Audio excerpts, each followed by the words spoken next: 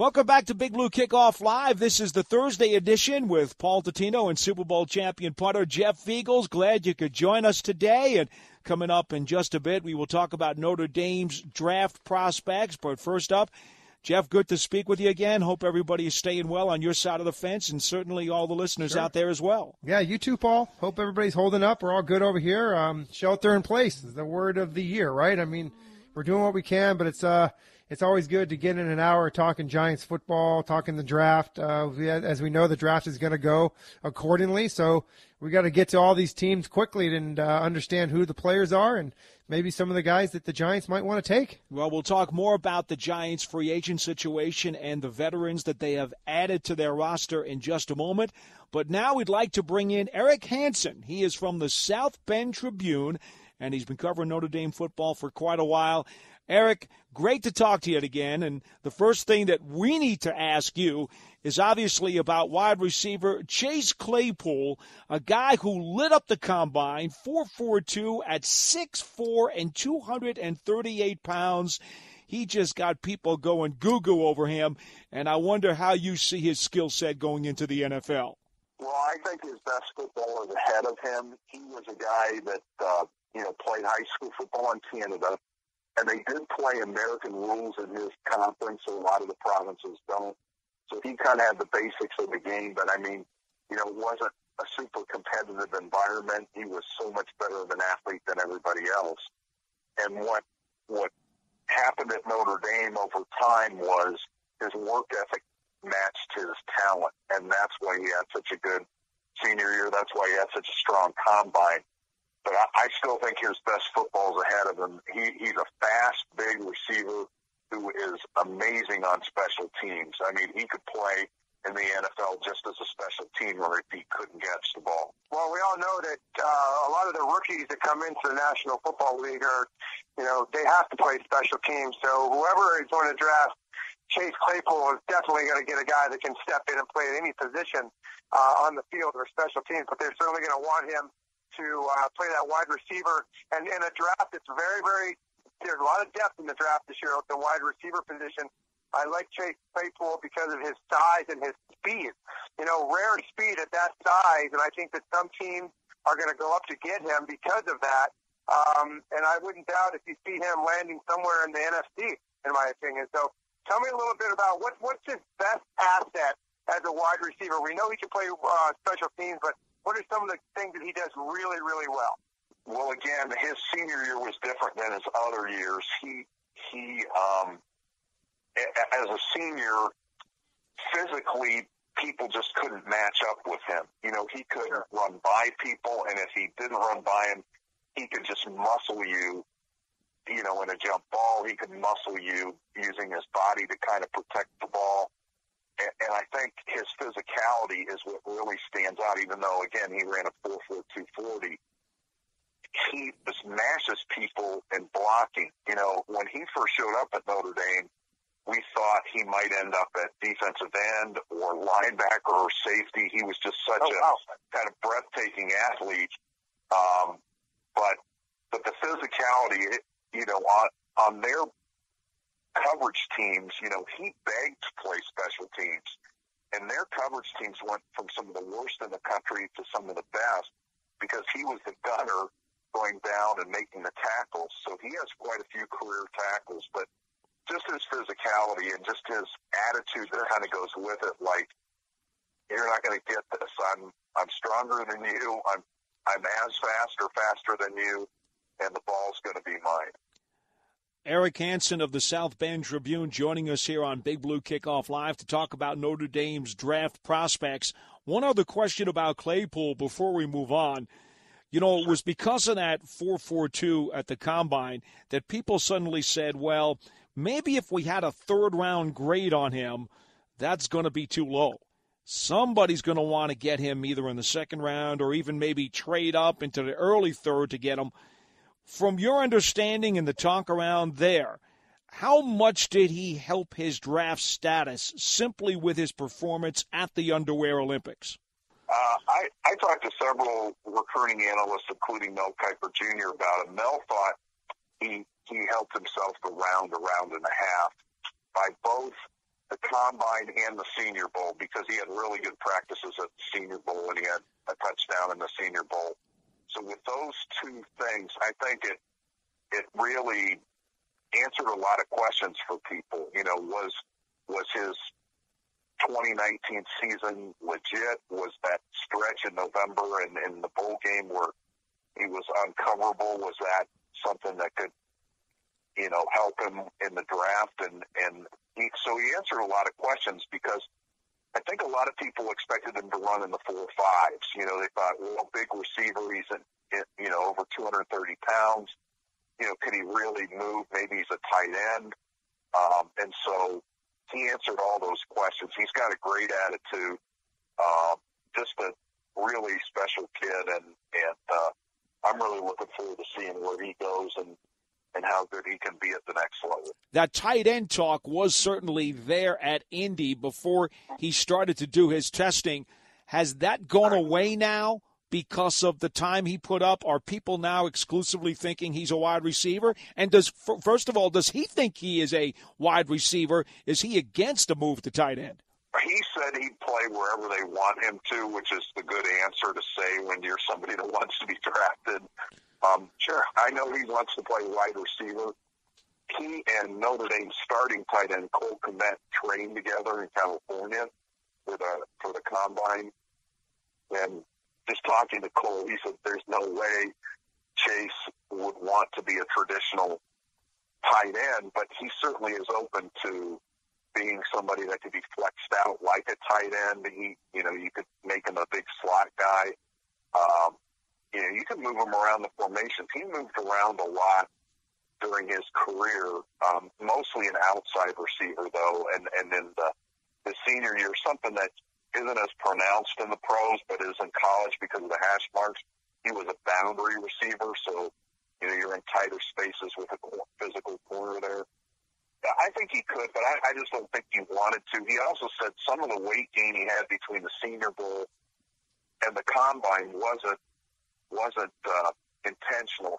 He said he overloaded with water because he wanted to, stay hydrated on the long flight from California to Indianapolis. And whereas when he was weighed at the Senior Bowl, he hadn't eaten, he hadn't drank anything. So he said there was probably middle ground between his weights, that he's really low 230s rather than the 238 that he ran or was weighed in at the Combine. But yeah, I think he gives you some versatility, and he's a really good blocker, but why wouldn't you want that as a wide receiver? Why would you want to bulk him up into a tight end and slow him down? I just really think you're shopping. This is a deep, historic wide receiver crop, but he's in a different aisle almost than everybody else, even the other tall receivers, just because of how physical he is.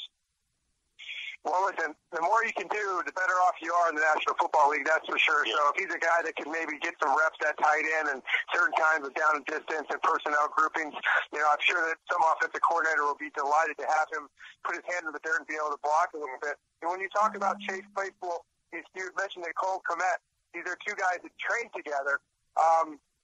The junior, 6'6", 262 pounds. What I've seen on him, I see that he's a better at the stage right now, probably a better pass catcher than he is a blocker, but I think that'll get better as he goes into the NFL. Yeah, I was a little surprised that was the word on him. I thought he did a pretty good job of blocking, but he missed some time last year, especially. He played through a really serious high ankle sprain. He came back after a couple of weeks and kind of played the rest of the season like that in 2018. In 2019, again, he started the season injured. He had broken a collarbone the very first day out of fall camp. So he missed all his fall camp, and he also missed the first couple of games of the season. The good thing for him is he's a fast healer, and in his debut, which was against a pretty good Georgia defense, he had a big day against them. But I think he's going to be a really good blocker. He was also involved in baseball. He was a guy that probably would have been drafted in baseball. Big left-handed pitcher who could throw in the 90s. His fastball touched 95. He was the closer for Notre Dame. So him just concentrating on football, I think he's going to accelerate into that all-round tight end pretty quick in the NFL level if he can stay healthy. On the mound if I'm throwing 95 miles an hour. Yeah. Well, at some point, I think that's where he was leaning. And then he said, I just love football. He goes, I realize that baseball might be the more logical choice, the better choice. He goes, but I wanted to do what I love and love football. And if that costs me money or if that I have a shorter career, I can live with that because I have such a passion for the game. So that's why he chose, football. Really good. Well, Eric, I want to go to that thought you just said about he's got passion for the game. Well, these guys who come into the NFL as pass-catching tight ends, now I know you said he was a better blocker than maybe he is reputed to have been, but if you don't want to block in the NFL, that is the number one key to being able to do it. You have to have the desire to do it. Do you expect that he will have the desire to do the dirty work when there are so many of these tight ends who get their highlights on SportsCenter every night? Absolutely. I mean, he's a very much a team player. I think he took a lot of pride in being able to block. He was a guy they really wanted to redshirt as a freshman, and he was so good they burned that redshirt year. Now, he didn't have a lot of stats as a freshman, but their potential to see him as a pass catcher and a blocker, they loved what he brought. He's just an exceptional athlete. And again, when he was in high school, they moved him all over the place. He even played some quarterback just because he was on a really bad team and he was the best athlete on that team. But he's a guy that rises to the occasion. Again, in high school, he played on a team that was barely 500 in their regular season, and they won the state championship in Illinois in baseball just because he kind of took over at the plate and on the mound. They were able to use him a lot, and he kind of willed them to the state championship. So there's something about his drive and his character that, again, I don't think you're going to have to worry about the blocking and the willingness to do any of that stuff. Well, I think we got to go to defense because there's a familiar name to Giants fans. Of course, Okwara and Julian, the edge rusher from Notre Dame. And we all know that his brother originally came to the Giants as an undrafted free agent from the Irish. A guy who I think has tremendous upside in terms of his ability to get to the quarterback, but I am concerned about his ability to hold the edge and his power and his willingness to do all of the dirty stuff if his athleticism and speed doesn't get to the passer. How do you see it, Eric? Well, I mean, he's very different. He's a different build and a kind of different qualities than Romeo. Romeo showed up at Notre Dame at age 16, and he was a stick-built defensive end who had kind of overwhelming strength even as a really young player. Julian had trouble putting on weight, and he's more twitchy. He's going to run a much better 40 than Romeo, and he kind of came along more subtly than Romeo did. But there's a lot to like about him athletically, and he was really good as a junior. As a senior, he wasn't as productive. I think he put a lot of pressure on himself. He also got injured and missed pretty much the whole month of November with a broken fibula. The one thing that I don't think he gets credit for are pressures when he doesn't actually get the sack, but he forces a bad throw. I know Pro Football Focus really had a high grade on him in terms of his play this year, even though he didn't get a lot of sacks. He's also really good in coverage. He's able to drop. So, I mean, if somebody that ran a 34 wanted to have him as an outside linebacker, I think he'd actually be pretty good at that. And I think he can be a 43 defensive end. He's got stronger. I mean, he's over 250 right now, which is the first time in his career he's been there. I think there's certainly potential for him to get bigger and stronger, and I think that's where his growth is. But I think eventually he'll get there. But his burst is pretty impressive. It's just this pro day would have really helped, and that's when he was going to do all his testing outside of the bench press, which he was able to do at the combine. Well, let's stay on defense at that defensive line position and talk a little bit about Khalid Kareem. I hope I can butcher names now, Eric. So hopefully I did pretty good there. Anyway, big boy, 6'4", 268 pounds. Had a nice season in 2019. Looking at his stats, 5.5 sacks in 19, and he had 3 forced fumbles, which led the team. Reading about him, he's got good size, good athletic ability. What do you see in him, and what do you think his future might be in the National Football League? Can he play? Is he definitely an inside guy? Is he an outside guy? A 3-gap? Please let us know. Yeah, I mean, he does give you some position flexibility. He played in Notre Dame scheme, they play a 4-3, and he was the bigger end. Okay. And he was a couple-year starter. The interesting thing about him this year was he tore a labrum in November and knew it and kept playing with it, played in the bowl game with it, and he didn't have surgery on it until January. So he could have just said, hey, my future's too important, I'm going to quit on the team, and he didn't. The thing that I really like about Khalid is that he is very disruptive. He gets his hands on a lot of balls, deflects them. He forces a lot of fumbles. He recovers fumbles. He's just all around the ball. It's uncanny how, he's very good at that. And I think his stats are a little suppressed. All of the defensive ends are, just because Notre Dame likes to rotate guys in. They like to play, 4 defensive ends pretty regularly just to keep everybody fresh. He does kick inside in some of their packages and can play inside, and he's strong enough to do that. And then he gives you a little bit of a burst inside on the pass rush. So I do like him. He's, again, a guy that would have really benefited from the pro day because he would have been, recovered enough to do everything, or at least the lower body things. He would have been able to run and do all those things. From what you're saying, Eric, I'm not sure if I totally understand. Do you think then Kareem and Okwara would both be rotational, situational guys in the NFL? Or do you think that either one of them have the ability to play 3 downs? I think they have the ability to play 3 downs. Notre Dame just had a luxury because they had a lot of good defensive ends, and they would just rotate them in and wear offensive lines down by putting these guys in. They weren't specialty niche players. They just had 4 or 5 really good defensive ends, and they do that in with their interior as well. They just play a lot of guys, and it, in the big downs when they needed those guys to be on the field, they were. It's not a conditioning thing. It's just, hey, you've got a lot of talent. Why not wear down the offense by always having fresh guys coming in that they trust? 5 years ago at Notre Dame, they couldn't get a sack. And they had 3 total. I think it was in Brian Van Gorder's last season there in 2016. They had 3 total from their defensive line for the entire year. I mean, Julian's had games where he's had more than that in one game.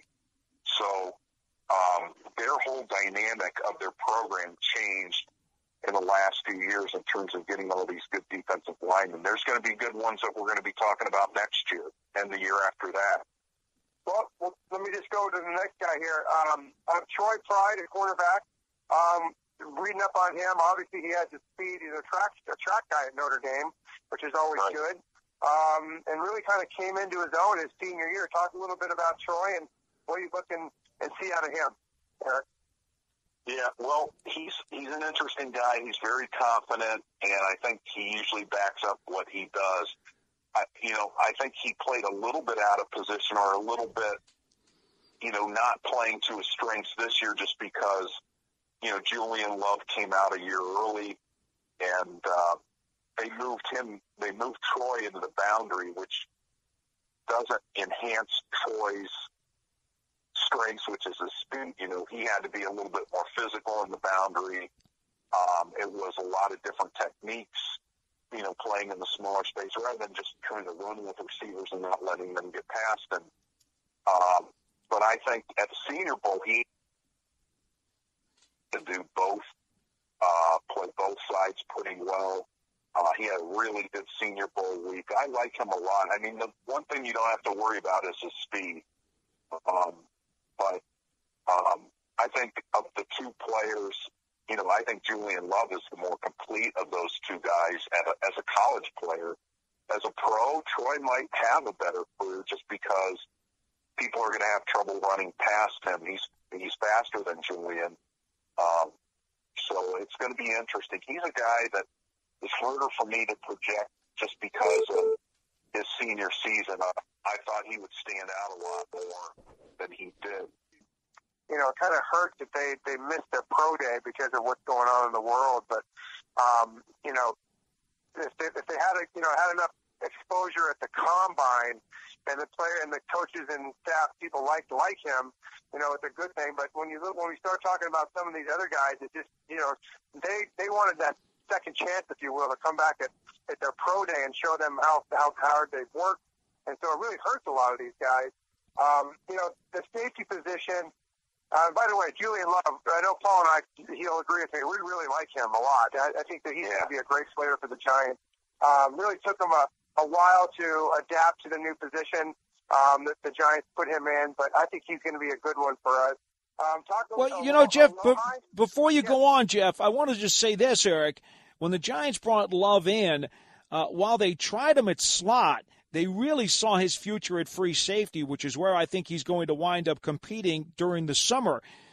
Because Pride has more speed, do you suspect he's going to be better in the slot when he gets to the NFL? No, I don't. You know, they never really played him there. I think he would play against an outside receiver. Julian played a little bit of the slot in college. He had that skill set. And he also played some safety, so it's interesting to me that he would end up there. Also a note on Julian, he came back to Notre Dame to get his degree this semester. He's finishing it online, but it looks like he's going to end up getting his degree. But I think Troy is not that. Notre Dame has a kid named Sean Crawford that they really like, that they play against the slot. Troy has the speed to do it. It's just he's better on the outside when he has to run with those elite, speedy receivers. There's very few people that can, you know, make him look silly in that situation. There just weren't a lot of long passes in his whole career that were completed against him when he was in that situation, when he had to cover a lot of field. Yeah, they did list him at 4.4. You want me to dive into the safeties? They have two that will get drafted, and they're both really interesting players. And Notre Dame, again, it's kind of the end of the Brian Van Gorder era. They had their safety position. They had, for the first time since two-platoon football came into being in 1964, they didn't have a single interception from their safety core that year. And they had a lot of kids, when they changed coordinators, end up transferring or moving positions because they just didn't fit. And these two guys kind of revitalized the safety position at Notre Dame. Maloney was a transfer from Navy. He transferred after his freshman year at Navy, had to sit out a year, and then he played 2 years for Notre Dame. And Jalen Elliott was a stud quarterback in Virginia, in the Richmond area, who played some defensive back and then came to Notre Dame as a safety. Really struggled his first couple years and then absolutely turned it around and became a pretty good player. I like both of those guys. I mean, they're not high-round draft choices. There's obviously a lot of better safeties in each one of them. But, man, in both of those guys, you're getting, you know, really solid skill sets. I think, I think that Alohi Gilman's competitive edge changed the culture in Notre Dame's defense. There's a lot of intangibles with him, and Elliott, too. They were both captains. I just think they're going to be solid players in the NFL. I don't think they're going to be stars. But, you know, if you're looking for a safety in the middle rounds, I take either of those guys. Well, Eric, the one thing I thought about Elliott is that they seem to move him around to a lot of different spots. And I know versatility is important in the NFL, but because he's just so much more of a thumper, and I don't necessarily think he's got the speed. I know he ran a 4.8. I don't think he's got the speed or the athleticism to get lost on an island in the NFL. I just wonder exactly where his best position is going to be. It would seem to be, backup strong safety, special teams, and maybe a box guy on occasion. Yeah, the 4-8 shocked everybody that covers Notre Dame, and we didn't have a chance to talk to Jalen afterward about whether there was a hamstring problem or something, because I just can't see him running that. It would have been interesting to see what he ran at Pro Day. And one thing I know Notre Dame is considering is trying to do, pro days remotely somehow or in small groups and send the video off. Now, I know that doesn't have the ring of authenticity when you're doing a 40-yard dash and some of these other things, but I think they're trying to help the guys out, especially guys that didn't even go to the combine, to help them have at least some record of doing those things. I would have really liked to see him redo his 40 because he had a very good week at the Senior Bowl as well. In fact, the Senior Bowl organizers voted him the best defensive back of the week. So it doesn't match up with that 4.840. So there's something I think amiss there because, again, people didn't run by him. He really didn't play in the box that much either. But he's physical enough to do that. They even played him at nickel a little bit when they were really decimated by injuries at that position. So I think he's going to be faster and a little bit more versatile in the NFL than what his combine numbers show. But again, his combine doesn't help him without that pro day to kind of remedy the 4.840. Again, Eric Hansen from the South Bend Tribune joining us on Big Blue Kickoff Live. Before we let you go, is there a sleeper who you think is going to wind up, showing his stuff at an NFL camp and making a roster that we haven't talked to you about to this point? I do. I don't think he's going to be on the active roster, but I think he has a chance to make a roster and be a practice squad player, and that's Jameer Jones. He's from Rochester, New York. His brother, Jerron, has played in the NFL some. He was a defensive lineman at Notre Dame, has played offensive line in the NFL and the XFL. But Jameer was a guy that played quarterback, defensive end, everything at his high school. He had a really productive year once Notre Dame lost Dalen Hayes and Julian Okwara at defensive end. In fact, his stats were every bit as good as Okwaра's. So he's a real late bloomer. I think he's a guy that I would be willing to put on a practice squad and see what he turns into because he's a really good athlete. Well, I'm looking at some of those numbers, 6'3", 255. Got some numbers there that some guys are going to be very interested in for the edge. I'll tell you that. Yeah, he was just incredibly productive. He had a lot of sacks. He had a lot of tackles for loss. Very good instincts. I mean, he really came on. They originally wanted to redshirt him this year and bring him back for the 2020 season. But when they had some injuries, they just said, can you just play this year and finish out this year? He would have been a starter for them in 2020. That is Eric Hansen from the South Bend Tribune. We appreciate his time today discussing Notre Dame football as they send a bunch of prospects into the National Football League. Jeff, it's certainly a good crop, especially on defense, and that kind of fits with the theme of this year's draft, doesn't it? A little bit, absolutely. I mean, we talked a little bit about the cornerback position, the safety position. But I think the biggest one that jumps out on this whole list of prospects for Notre Dame is going to be Chase Claypool, and he certainly has made a name for himself in the last couple months. This is what the process, Paul, is all about. When you're a guy that comes in and people don't think that much of you, and you're able to go and prove them wrong. I mean, look at the way he did at the Senior Bowl and then what he came and did at the Combine. Obviously, they missed the pro day, which he could have done better. But the fact is that this young man went out and made him some money. I mean, you heard him talk about maybe 1.5 rounds going up for him in his stock draft status. So that's going to be good for him. But, it is a shame that we mentioned that a lot of these guys weren't able to do the pro day, that didn't go to the Combine. And not only for Notre Dame, but for all the colleges around. It's a tough situation, and it's just really difficult at this time, what we're going through, to get guys on tape and being able to be in front of people. So it's a whole new world, Paul, about how things are being analyzed, how scouts are looking at players. This Zoom movement, I mean, it's just amazing. Like you said, I think you saw it on Twitter the other day. Is it too late to buy stock in Zoom? I think it is. Yeah, it probably is. You know, I feel bad for some of these guys who are coming off of injuries, particularly. Yeah. Now, we just heard that Eric talked about Okwara. He did have that broken fibula in November, and while he certainly was unable to put up a 40 time at the Combine because he was anticipating he was going to be able to run at his pro day, which was supposed to be yesterday, he now doesn't have a chance, unless they go through with that video that Eric was talking about, to put an impressive 40 time on record for the pro scouts. And so I wonder if that is going to affect exactly where he winds up in the draft. He is intriguing to me as an edge rusher with big ups in getting to the quarterback. And, hey, I knew Romeo when he was here. I know you did as well. I'm very happy for his success in the National Football League. Yeah. And if Julian should land here, I certainly would like to see him, get some heat on the passer.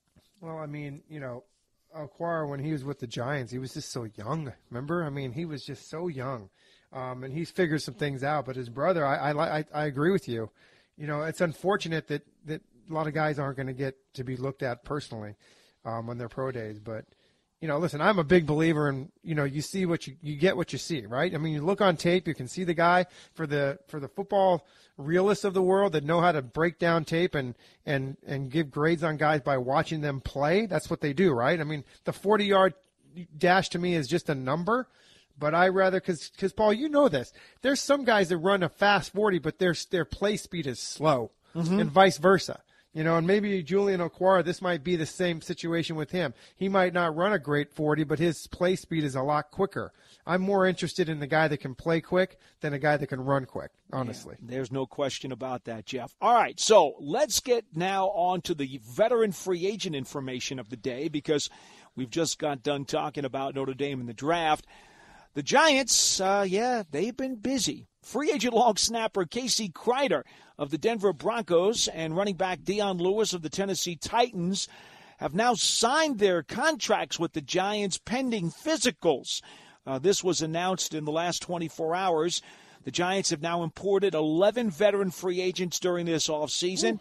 To get the illegal stuff out of the way, Jeff, the others who have signed and await physicals are James Bradbury, Blake Martinez, Kyler Fackrell, Levine Toilolo, Eric Tomlinson, Cam Fleming, Nate Ebner, Colt McCoy, and Austin Johnson. The Giants have also re-signed Cody Core, and according to ESPN, have an agreement to retain Corey Coleman. Now let's talk about Kreider for just a moment here.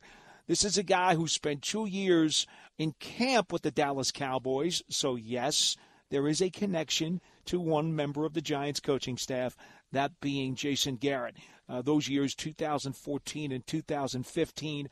Then spent 4 years with the Denver Broncos, was a Pro Bowl pick just 2 seasons ago, and now, as we said, apparently, signed with the Giants pending his physical. A guy who has really been very solid and consistent with his long snapping. Well, okay. I'm okay with that. Solid, consistent, Pro Bowl, and now he's a Giant. And by the way, he did snap for 2 years to Riley Dixon.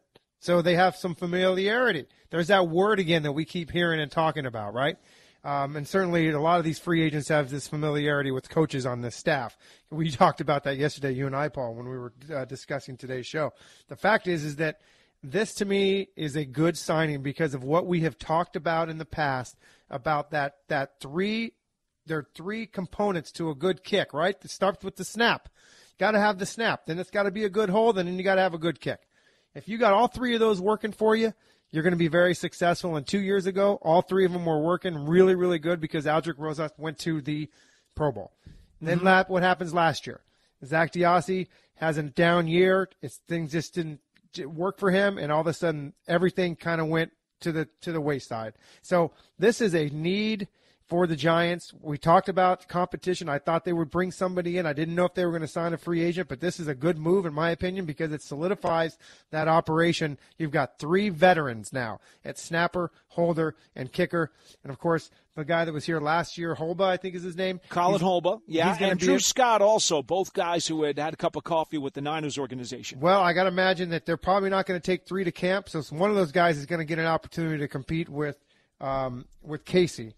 But, pretty much if you're signed as a free agent and they bring you in here, you're probably going to be the guy. But, listen, that's what you want, competition, you're going to get it. Well, let me also bring out one other factor here about the long snapper for the Giants, because, my goodness, you worked with Zach DiAsi for a lot of years, Jeff, and we all know he went to 2 Pro Bowls, was on 2 Super Bowl championship teams. And one of the best things about him wasn't just his snapping ability, but it was his ability to get downfield. Zach DiAsi, 6 times during his career, led NFL long snappers in tackles. He had a career-high 10 tackles in 2011. Now, that's something the Giants are not going to find an easy time replacing. Kreider, for example, in his 4 years as a long snapper with the Broncos, albeit a terrific snapper, had a combined 5 tackles. Well, let me give you a little bit of history lesson here, Mr. Dottino. First of all, you know this, going back with Zach DiAsi, he was drafted as a linebacker. Out of Brown. And so he brings that trait to the table. Now, I will tell you this. Over the years, I'm going back probably the last maybe 7, 8, 9 years, what's happening at the younger level is there are guys that are going out there and learning how to punt, to kick, and to snap. And that's the only thing that they have ever done in their life. They've never played another sport. They've never ran down and made a tackle. They've never dunked a football. They've never been hit by a pitcher playing baseball at the batter's box. So what I'm trying to tell you is that there's a lot of guys like Casey Kreider that has just learned to snap the football, and it hasn't been a real football player in the past. Now, he might be yelling at me right now listening to this, but the fact is it's true. And so there isn't these guys that are coming up nowadays. They haven't played a lot of other positions to learn how to tackle and be a football player. And that's not a bad thing, because really I could care less. I want the snap, the hold, the kick, get the 3 points, get the 1 point, whatever it is. So, yes, the Giants were, it was a luxury to have Zach be able to run down there, and he loved to tackle, by the way. I mean, he just, not only did he like the snap, he liked to tackle. And that was a good thing. So that's kind of my analysis of the position at these days. I think a lot of them don't really know how to tackle, and they're just signed to be able to snap that ball back on punts and field goals. Well, to your point, Kreider comes out of Iowa, and in his 4 years at Iowa, that's what he did. There you go. He was not a position player. He was their long snapper. Mm-hmm. And that's just the way it is, and there's nothing wrong with that. It's just a position where when I played years and years ago, it was the reverse of this. There was guys that they didn't snap. They played another position and then they snapped, right? So, I mean, the first 4 or 5 years of my career, it was either a tight end or it was an offensive lineman that was the snapper. And then all of a sudden, guys started to come into the league that were specializing in this, but still played another position. And normally it was a linebacking or a tight end. And then nowadays, you just don't see that. You just really don't. These guys get scholarships just like punters and kickers for 4 years in college, and all they do is snap. They snap, snap, snap. And I always told Zach DiAsi, he said, how great is it that you can make a living looking through your legs? Really? Okay. I never quite thought about it that way, but I suppose he's actually telling the truth, isn't he? 100%. Oh, my goodness. All right, a couple of Twitter questions we want to get to here, Jeff. Sure. MC on Twitter says, wants to know if the Giants should give wide receiver Martavius Bryant a chance to see if he might be able to fit into that room. Oh, you know what? I would rather have, if there's a couple seats left in the room, can I just get one of these receivers that are in the draft this year and put him in that room? Okay. Mm-hmm. I'm ready for young talent to rise, and I think that I would go after. My answer to that is no. I want young receivers in this draft, and we've talked about it, Paul. Giants are going to be able to get a receiver in this draft at a good value at a late pick. They really are. Well, you know how I feel. With 4 quality rounds of wide receivers, I would not add any more free agent wide receivers. 100%. If I were them. I would just go ahead and take one of the youngsters. Absolutely. Mike says, I want Isaiah Simmons. These old linemen are too much of a crapshoot for me at number 4. Oh, boy. Congratulations. Well, you know what, though, Jeff? Let's be very, very forward and frank about this. The Giants are a team that will take the best player available, and that's what Dave Gettleman has always believed in anyway. He had said last year when he passed on Josh Allen, it was very, very difficult to do because his grade and Daniel Jones's grade were so close that he allowed the quarterback position to overwhelm him, and he wound up taking Daniel Jones because he really believes he's the franchise quarterback of the future to succeed Eli Manning. Actually, he's now the franchise quarterback of the present, isn't he? Yeah. So I understand that. Given that philosophy, the Giants and Dave Gettleman owe it to themselves to take the guy who's got the significantly higher grade. Okay. If Simmons has the significantly higher grade, they have to take him. If one of the offensive linemen has a significantly higher grade than Simmons, they have to take him, don't they? 100%. 100%. It's not, the truth of the matter is that Isaiah Simmons will be ranked higher than one of the offensive linemen at this juncture. Probably. And so if that's the theory that we're going by, then is it Mike, our Twitter guy? Yes, Mike. You're going to get your wish. You're going to get your wish, and it's not going to be – we're not going to be sad. Giants fans aren't going to be sad because Isaiah Simmons is going to have a New York helmet on. Certainly not. I just believe that the next guy behind Isaiah Simmons, is it a lineman or is it a receiver? I don't know. So my point is, I think you're right. I think they go by the best rated player. It's probably going to be Simmons. But for the long term, in my opinion, I would like to draft one of these tackles just so that I can say that he can play that position for the next 8 to 10 years and not have to worry about Daniel Jones getting hit. All right, Craig James on Twitter says he shifts back and forth almost daily, but today I've been thinking about how many years I've been complaining about our offensive line and how many I've complained about our defense. So with that being said, he says we need to go offensive tackle at 4 unless Young is there, of course. He's a Chase Young guy, and I do think that, practically everyone on the planet thinks Young is going to the Redskins at 2. Yeah, and Paul, we've talked about this so much. We're going to continue to – none of us are going to be extremely disappointed if the Giants pick either one of these guys, right? Whether it's Isaiah Simmons or an offensive lineman like Becton, Wirfs. I mean, I've been hearing a lot about the Alabama tackle being the guy that the Giants are going to take. Yeah, and I you and I have discussed that. And I would not. I would be more happy with Becton or Wirfs, in my opinion. But who knows? I think that you were all going to be excited about whoever it is. Let me ask you this, Paul. Dave Gettleman had said last year about his grade with Daniel Jones. Do you think that the grades of Isaiah Simmons and maybe a Becton or any of the offensive linemen are that close, or do you think that they're not even that close? Well, here's what I will say. From talking to so many people, draft experts as well as people around the NFL, and obviously the Giants front office is not discussing this with us, and nor should they. It's their business. Yeah. But from the outside, what troubles me is that it's almost unanimous that Isaiah Simmons is a top 5 pick, practically no matter who you talk to. I don't get the same response when it comes to the offensive tackles. What I get is that there is a large group, almost an equal group, that likes each one of the top 4 offensive tackles as the best guy. That bothers me because when you're picking at 4, you have to have such conviction, okay, such a strong conviction that this is the guy we have to take there.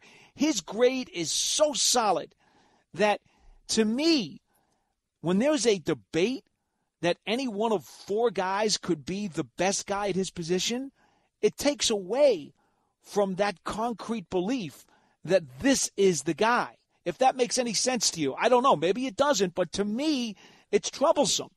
I just like the unanimous opinion or near unanimous opinion that Simmons deserves to be there, and I can't get enough of people to, with conviction, tell me that one of the tackles belongs there. Well, I'll agree with you there. Yeah, I don't think that any of them should be ranked above Simmons. So the bottom line is that if they're going to take by rankings and their own rankings, then Simmons is the guy. Point blank. I'll agree with you here. Well, if the Giants feel like the majority of people outside the office do, we don't know. Yeah. For all we know, maybe, just maybe, the Giants don't view Isaiah Simmons as most people do. Maybe their scouting report says he should not be a top 5 pick. And if that's the case, they should not take him. You're right, but I don't think they do. I think they've got him right up there. There are some of the draft boards that I've seen, the mock drafts, have him going down like to the 7th pick because of the run for the quarterbacks above him, the Okudah, and some other linemen. So, I mean, listen, is there a way to trade back? And if Simmons is still there, you take him there and you get some draft capital? I don't know. But I'm not going to be terribly disturbed if Isaiah Simmons is wearing a New York Giants uniform this year. I won't. And I'm not going to be terribly disturbed. I'm going to be excited if one of these linemen come in here because I just think it's far more important at this juncture of development and a young quarterback to have a good offensive tackle right and left for the future. I just think from a development standpoint, that's where you want to be. I'm a little bit concerned for the fact that Isaiah Simmons is a guy that you do not, and I don't know if you and I talk about this as Paul, or no, actually it was John, that he does not have a defined position that we really know what he's going to play. So if you're Patrick Graham, are you going to convince Dave Gettleman that this guy is a outside linebacker? Is he an inside linebacker? Is he a strong safety? What is he? You know, I know what my offensive tackles are playing. They're playing offensive tackle. Well, he's a linebacker for me. I know John in the past has said he views him more as a safety. I view him as more of a linebacker. But, you know, I understand the point. If you're not going to use him properly, then you're wasting your time picking him that high. Sure. And I think you got to have a lot of commitment that you know where you're going to play him. And maybe that's Patrick Graham is convincing Dave Gettleman that I know I'm going to play him at this position. And then if we get into a game and we've got a matchup and we got to come in a different personnel grouping, I have the luxury of this guy playing one other positions because he's played a lot of them. And that makes sense. So, all right. We'll see. Scott Walterscheid says, all right, Scott. LT, and that's Lawrence Taylor, by the way, is always the GOAT. But drafting a young man like Simmons, you'll be bringing in the new generation of linebackers. Isn't that the Giants' way? Well, Scott, they haven't drafted a first-round linebacker since Carl Banks, as we have said so many times in the last few years. So I don't know if you can consider that the Giants' way at all. Well, I understand going back to how the Giants used to play defense. Yeah, it was the Giants' way, but it ain't the Giants' way anymore. I mean, the linebackers the Giants have drafted over the years have obviously not been in the first round, but, you know, nobody's been spectacular. They've been through free agency. You know, when you look at Kiwanuka, or what was it, Kavika Mitchell, excuse me. You look at Antonio Pierce. These are guys that helped us win championships, right? But they were through free agency. I keep telling you, I'm excited if Simmons is the guy because I can't wait to watch this guy play, whether he's on our team or somebody else's. If he's what he's cracked up to be, he's going to be a lot of fun. And if it is in a Giants uniform, then yeah, he will be the next wave of the Giant linebackers. Hopefully, he's a perennial All-Pro and could be one of the best that there ever was. All right, I've got one more for you, and this is a hypothetical, Jeff. We don't deal with hypotheticals much on this. Well, we'd like to try to deal with reality when we can. This one is from Rich, who says he's got a what-if question just for fun. And he says, I know it's going to take some time to unravel. What if the Giants did not draft Saquon Barkley or Daniel Jones? Who might they have drafted instead? And how might those moves have affected the overall roster? And how different might the results be today? Now let's play with this one for just a second. All right. I think Josh Allen. Well, Josh Allen would have been the pick last year. I think we could pretty much ascertain that based on what Dave Gettleman said. It was so difficult to pass him up Okay. It seems to me like he would have been the pick there, right? I think so. Okay, so if he had been the pick there, where would the Giants be today? Well, I would say they probably would not have signed Marcus Golden last year, right? So Allen would have been their premier outside pass rusher who would have been entering his second season this summer. Okay, but now go back to the Saquon. To further flesh that out, the Giants would still need to get another pass rusher, wouldn't they? Yeah, absolutely. They only have one. Okay. Right. Yeah. So they don't have, I mean, they're in the same position they are today. Marcus Golden is not on the team. And right. neither is Josh Allen. So. But that's my point. If Allen had been in Golden's spot, let's just say he would have been a 10-sack guy for the Giants. They would still be in need of a pass rush today, even if they had taken Allen. Correct. Okay. Correct. Let's go back the year before. Giants take Barkley, where Baker Mayfield was number 1 to the Cleveland Browns. It seems to me, and I think we all pretty much agreed at that time, that the three choices, unless you believe that they should have taken a quarterback, which, again, I know there's a faction that does believe that Quentin Nelson, the guard, or Bradley Chubb, the defensive end, would have been the other selections next to Barkley. Again, I don't know what the Giants had thought, but I think you and I probably feel that way because I thought you and I both were in agreement to keep Eli Manning around. 100%. So I wouldn't go for the quarterback because I wasn't big on Mayfield anyways.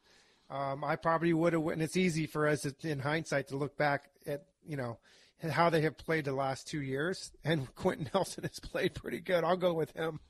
You see, at that time, if I could just turn back the clock, I would have taken Quentin Nelson if I was not going to take Barkley. Right. That's what I'm saying. However, because the Giants wound up getting Will Hernandez later on, in retrospect, right now, I would rather have had Bradley Chubb if I was not going to take Barkley.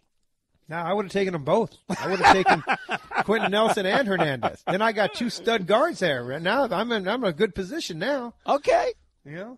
Well, then now, see, that would have made things very interesting because it was the following off season when they made the trade with Cleveland involving OBJ and Kevin Zeitler came back in that deal. Yeah. So now, if you have Nelson and Hernandez, maybe that deal involving OBJ and Olivier Vernon doesn't bring you back Zeitler. In fact, I don't know. Do you even have a fit? Does that trade even happen? Because Zeitler was a major component in that trade. Yeah, I think that was the root of the trade, other than wanting to get rid Peppers of OBJ. too. Peppers was also a big part of that too. Yeah. I don't know. Maybe you move Zeitler to center. At that point, I don't know. And we haven't talked enough about the center position, by the way, this offseason, in my opinion. I know you're a Pulley guy, but I just feel like the Giants are going to go there. They didn't get anybody in free agency, so that means, in my opinion, they do believe in Spencer Pulley. And I think that there's going to be a center drafted this year. Okay, how high? Well, I still would love them to get into that third round. I keep telling everybody this, but yeah, I like the third round. I like that third pick, maybe the fourth round, high fourth round, to get in there and get a guy that can compete. Well, the Giants will have that compensatory near the end 99. of the third, right? And then they pick, of course, 4 picks into the fourth round.